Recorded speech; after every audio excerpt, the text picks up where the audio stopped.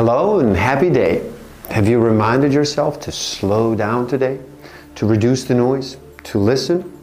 My name is Igor S.F. Walker, and I am here to remind people to slow down, to reduce the noise, to walk their lives into a natural flow. Welcome back to the Book of the Week series. Every week, as I read another amazing title, I share it with the world. And today, we look at 21 Lessons for the 21st Century by Yuval Harari. An amazing look at the world we lived in, the one we live in, and the one that is just around the corner. Harari has taken us on a journey, both external and internal. And in part one, we'll look at the technological challenges and within the realms of disillusionment, work, liberty, and equality. In part two, we'll look at the political challenges. What is community, civilization, nationalism, religion, and immigration? What are the roles they play in our lives? In part three, takes us into the arena of despair and hope. Here, Harari looks at terrorism, war, humility, God, and secularism.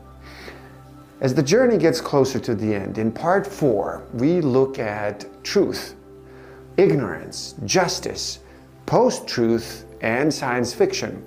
And it all beautifully ends in part five with resilience, where we look at education, meaning, and meditation. At present, humankind is far from reaching any consensus on these questions. We're still in the nihilist moment of disillusionment and anger after people have lost faith in the old stories, but before they had embraced a new one. So what next? In the past, we humans learned to control the world outside us, but we had very little control over the world inside us. We knew how to build a dam and stop a river from flowing, but we did not know how to stop the body from aging. We knew how to design an irrigation system, but we had no idea how to design a brain. If a mosquito buzzed in our ear and disturbed our sleep, we knew how to kill the mosquito. But if a thought buzzed in our mind and kept us awake at night, most of us did not know how to kill the thought. Humans were always better at inventing tools than using them wisely. Democracy is based on Abraham Lincoln's principle that you can fool all the people some of the time. You can also fool some people all of the time, but you cannot fool all the people all the time. The questions have for a long time been what to do in order to prevent jobs from being lost, what to do in order to create enough new jobs, what to do if, despite our best efforts, job losses significantly outstrip job creation. But at which point do we realize what we ultimately ought to be protecting is humans, not jobs? In a famous interview in 1987, Margaret Thatcher said, "There is no such thing as society. There is a living tapestry of men and women, and the quality of our lives will depend on how much each of us is prepared to take responsibility for ourselves." Unfortunately, at present, we're not doing much in the way of researching human consciousness and in ways to develop it. We're researching and developing human abilities mainly according to the immediate needs of the economic and political system, rather than according to our own long-term needs as conscious beings. My boss wants me to answer emails as quickly as possible, but he has little interest in my ability to taste and appreciate the food I'm eating.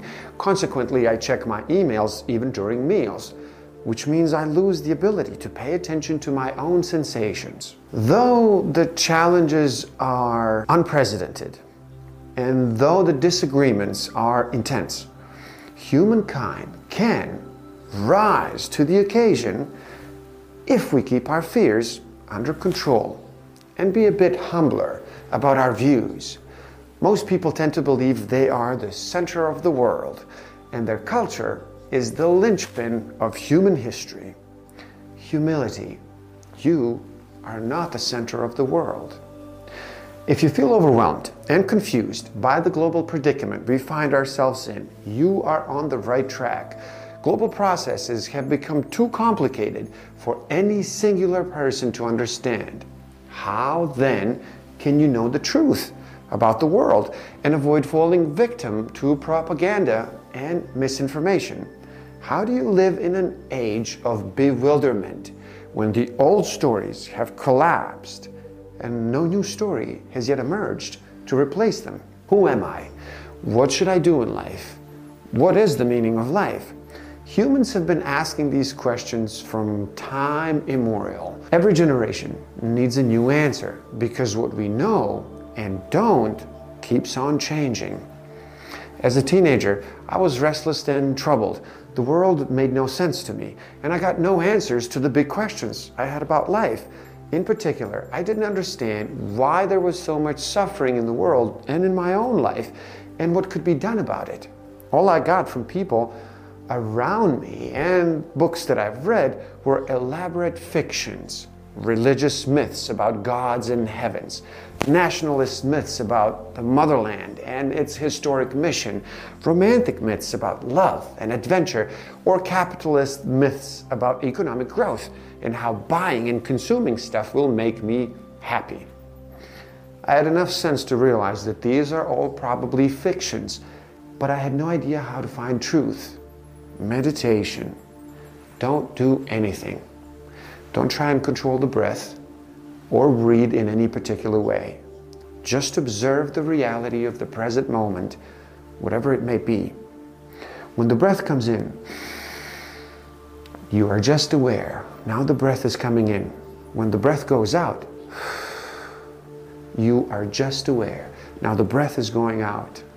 And when you lose your focus and your mind starts wandering into memories and or fantasies, you remain aware. Now your mind has wandered away from the breath. This was the most important thing anybody had ever told me. The real enigma of life is not what happens after you die, but what happens before you die. If you want to understand death, you need to understand life. If you have enjoyed this video, please do like it, share it with the world, subscribe to my channel, and you can find a direct link to this book in the description below. Get it and read. Thank you. Love and respect.